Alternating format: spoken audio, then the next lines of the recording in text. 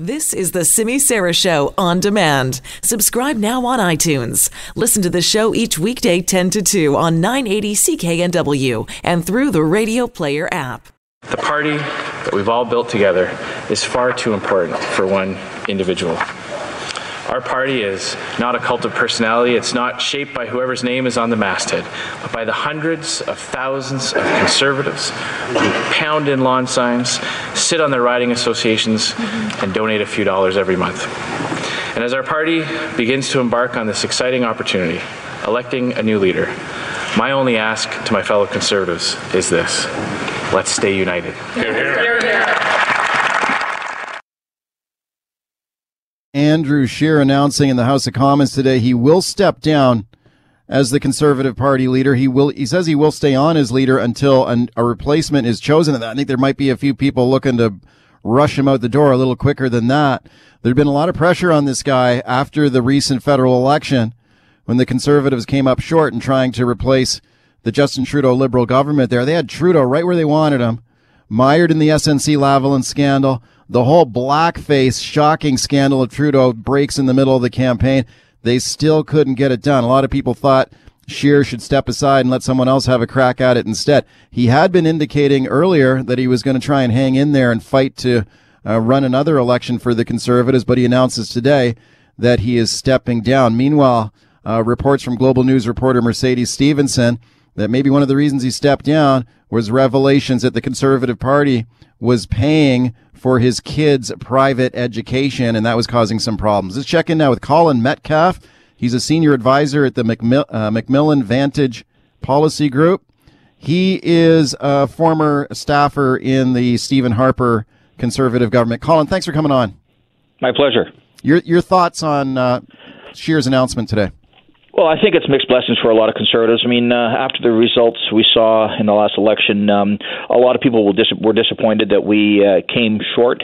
The big question, I think, for everyone, including, I think, the leader, was going into the next election, how do we make up those votes that we didn't get in some of those key ridings that we thought we were going to be more competitive in? In the Lower Mainland, for example, Delta was a competitive riding with an excellent candidate that we had, and we still lost by 2,000 votes. What would we do next time differently that this leader would be able to do in order to put forward a better message to get those 2,000 plus people to vote? And that's the big question that people had in their minds. And frankly, I don't think a lot of people could answer that question, which is probably why the leader decided to do what he did today.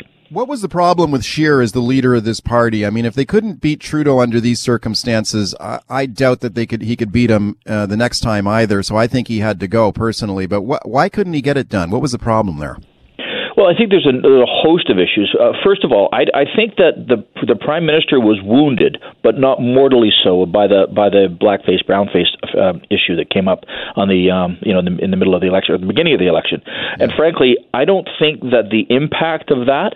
We saw afterwards people saying, "Well, it's no big deal." Well, it is a big deal, but it's not that big of a deal enough for people not to vote for Trudeau, as we saw. The issue for Conservatives is, what do we do to put forward a positive message, one that is going to resonate with people in urban Canada and rural Canada, and that's where I think the campaign fell short. Okay, what do you think about these revelations coming out of Ottawa today about the party, the Conservative Party, apparently paying for Andrew Scheer's kids and their private education? Your thoughts on that? Well, I understand that the party executive director came up with a statement today that seems to make sense, that leaders often are provided stipends, especially when they're having to move their families, from the prairies in this case to Ottawa.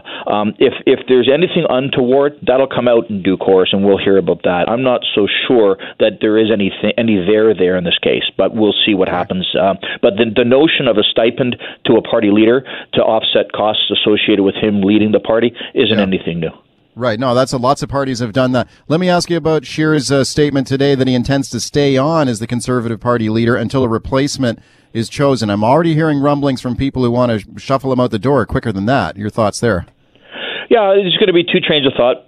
Some people think that let's, for the sake of consistency and transition, let's have the leader stay until a new leader is chosen. And others, like you say, are going to be trying to push him out the door sooner than that. The party will make those decisions internally, and it will be what it will be. But I mean, I don't think that there's anything there that would prevent the leader from being the interim leader, if you would, until a new leader is chosen.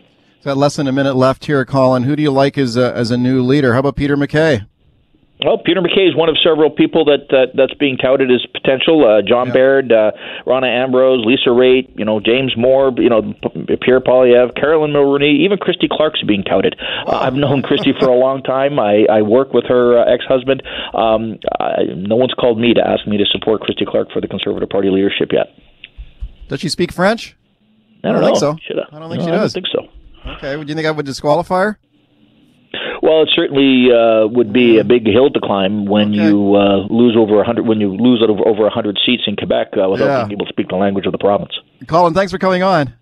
You're welcome. Good talking to you. Colin Metcalfe. He's a former staffer in the former Stephen Harper Conservative government. Christy Clark, really, is the federal Conservative leader? No, couldn't happen, could it?